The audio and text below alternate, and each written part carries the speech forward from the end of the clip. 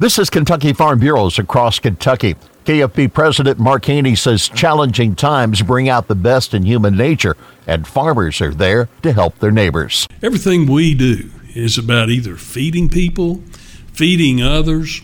It's about responding to neighbors when they're in need.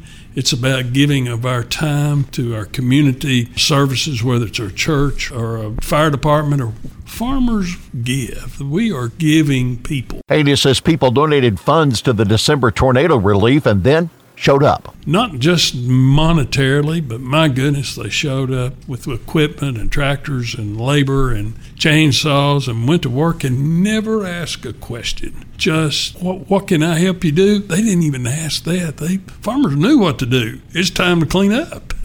So they went to work doing it. Farm Bureau team with the Kentucky Department of Agriculture to coordinate relief efforts. This is Across Kentucky.